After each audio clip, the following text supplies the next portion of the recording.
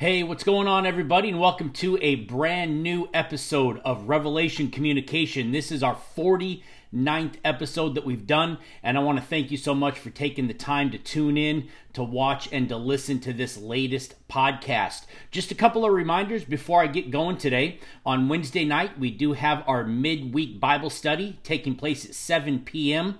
right here at Revelation Church. We are about halfway through Revelation chapter 17, learning about Babylon. So I want to encourage you to come on out and enjoy a great hour of Bible study in the book of Revelation. Also, on Sunday morning, we do have our worship service starting at 10 a.m. We are currently going through a series called Traveling the Romans Road, and definitely want to encourage you and your family to get out, get up, and get to church on Sundays. You can find all the links to our podcasts as well as our sermons, our social media pages, by heading on over to our website, www.revchurchcv.com.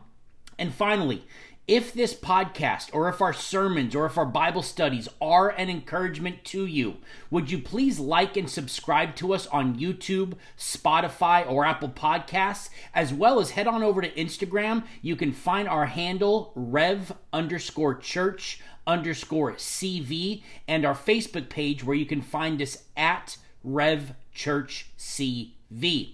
With that being said, I am currently studying the book of Jeremiah. I'm actually going through the Bible chronologically this year, and it's been just another great study for me. I did it a couple of years ago, and to go through it chronologically has definitely been an encouragement this year. But right now, I'm kind of in Jeremiah, finished off Kings, finished off Chronicles.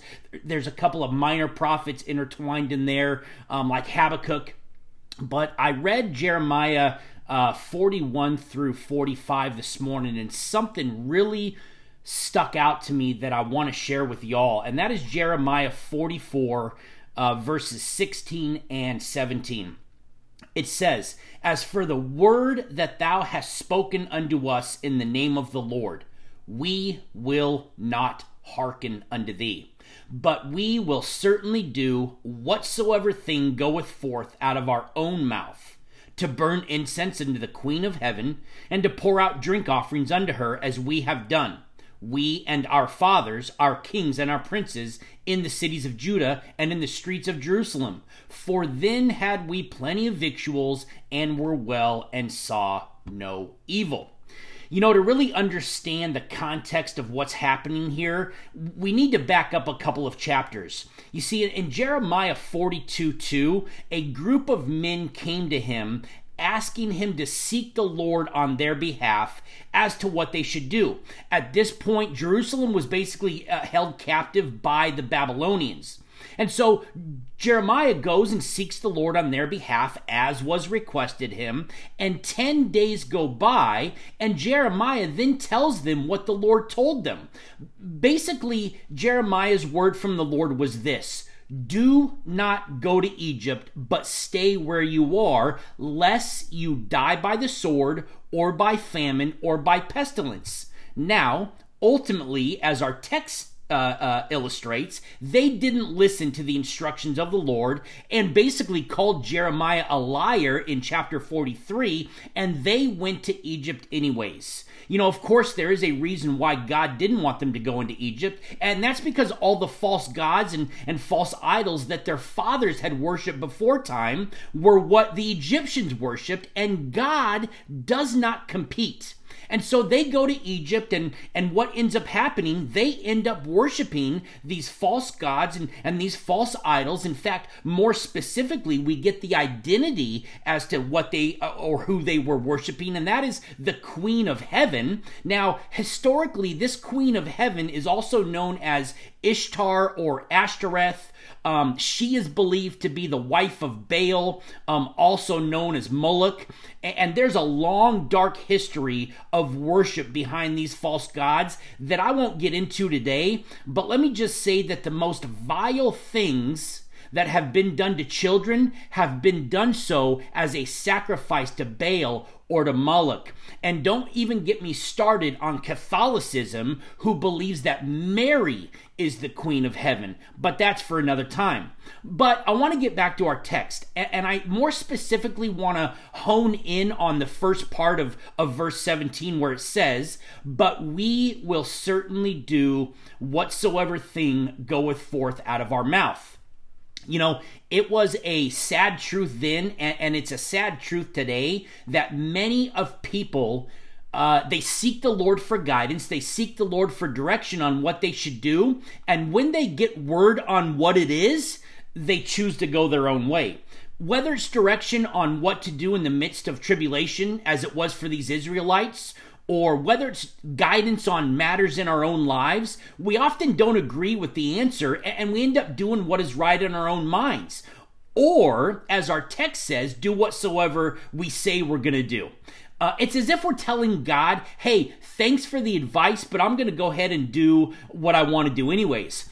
You know, how many of us have gotten frustrated with maybe a spouse, a child, maybe an older child, a family member, a friend, a coworker, who has come to you for guidance, they've come to you for direction or advice on something, and you've given it to them, and you believe that you've given them some pretty sound advice, only for them to turn around and completely ignore you. I mean, how angering and how frustrating is that? And I've often said in those situations, what did you come to me for in the first place anyways? You know, I know it's light and it's a little silly, but my wife all the time says to me, hey, what do you think I should wear with this dress? What about these shoes? Or what about this outfit? And I tell her, and she completely picks out something different than what I said. What did you ask me for in the first place?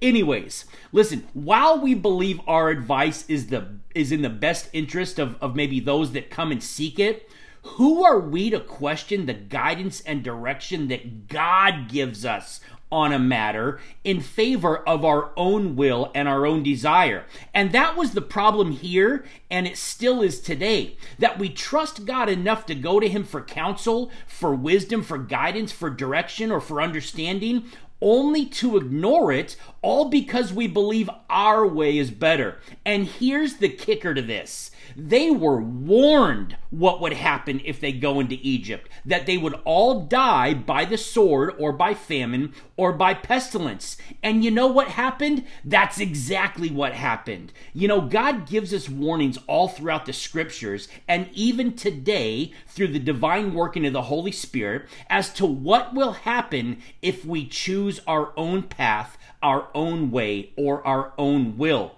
In fact, Solomon said in Proverbs 14:12, "There's a way which seemeth right unto a man, but the end thereof are the ways of death." And this proverb couldn't have been more truer for the Israelites who chose to forsake the counsel of God in favor of what was right unto them. And quite frankly, couldn't be truer today for the multitudes. You know, many today want just enough God to make them feel good with no intention of ever really listening to Him. Many today love the idea that they will go to heaven, but never truly surrender themselves to Jesus. Many today ask God to intervene in their lives when they need Him most, but never return to thank Him, to praise Him, and worship Him when He shows His unmerited favor, also called mercy, on their lives. Many today want the counsel, they want the guidance, they want the direction of God, but when it doesn't fit their narrative on how their life should go, they completely ignore it. You know, Jesus said in John 14:15, "If ye love me, keep my commandments." And that is the true test of love for the Lord, keeping His commandments. Are we fully and completely surrendered to God so that no matter what is coming and going in our lives, we are keeping His commandments? Are we so fully and completely surrendered to God that no matter the path He has us on, we can say, "Nevertheless, not my will, but thy will be done"? Are we so fully and completely surrendered to God that no matter what He's telling us to do, we're going to do it and not do what is right in our own eyes or what proceeds out of our own mouths? You know, God is love. God is a God of mercy from everlasting to everlasting. He is a God of sufficient grace. He is a God whose yoke is easy and whose burden is light. He is a God whose compassions fail not. He is a God whose faithfulness, the Bible says, is great. But he is also a just God. He is also a righteous God. He is also a holy God. And when he tells us to do something or to not do something, it certainly is in our best interest that we heed that direction of the one who knows what is best for you and for me. And take what Jesus said to heart in Matthew 6:8. For your Father knoweth what things ye have need of before ye ask him.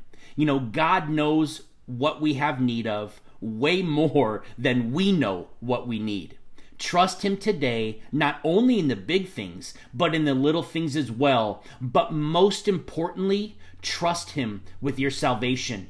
You know, if you don't know Jesus Christ as your personal Lord and Savior today, and you want more information, or even if I can pray for you, please head on over to our website, www.revchurchcv.com. Scroll all the way down to the bottom. You can find my contact information there, or you can just leave me a message. Thank you so much for tuning in today. I'm Solomon Stewart with Revelation Communication.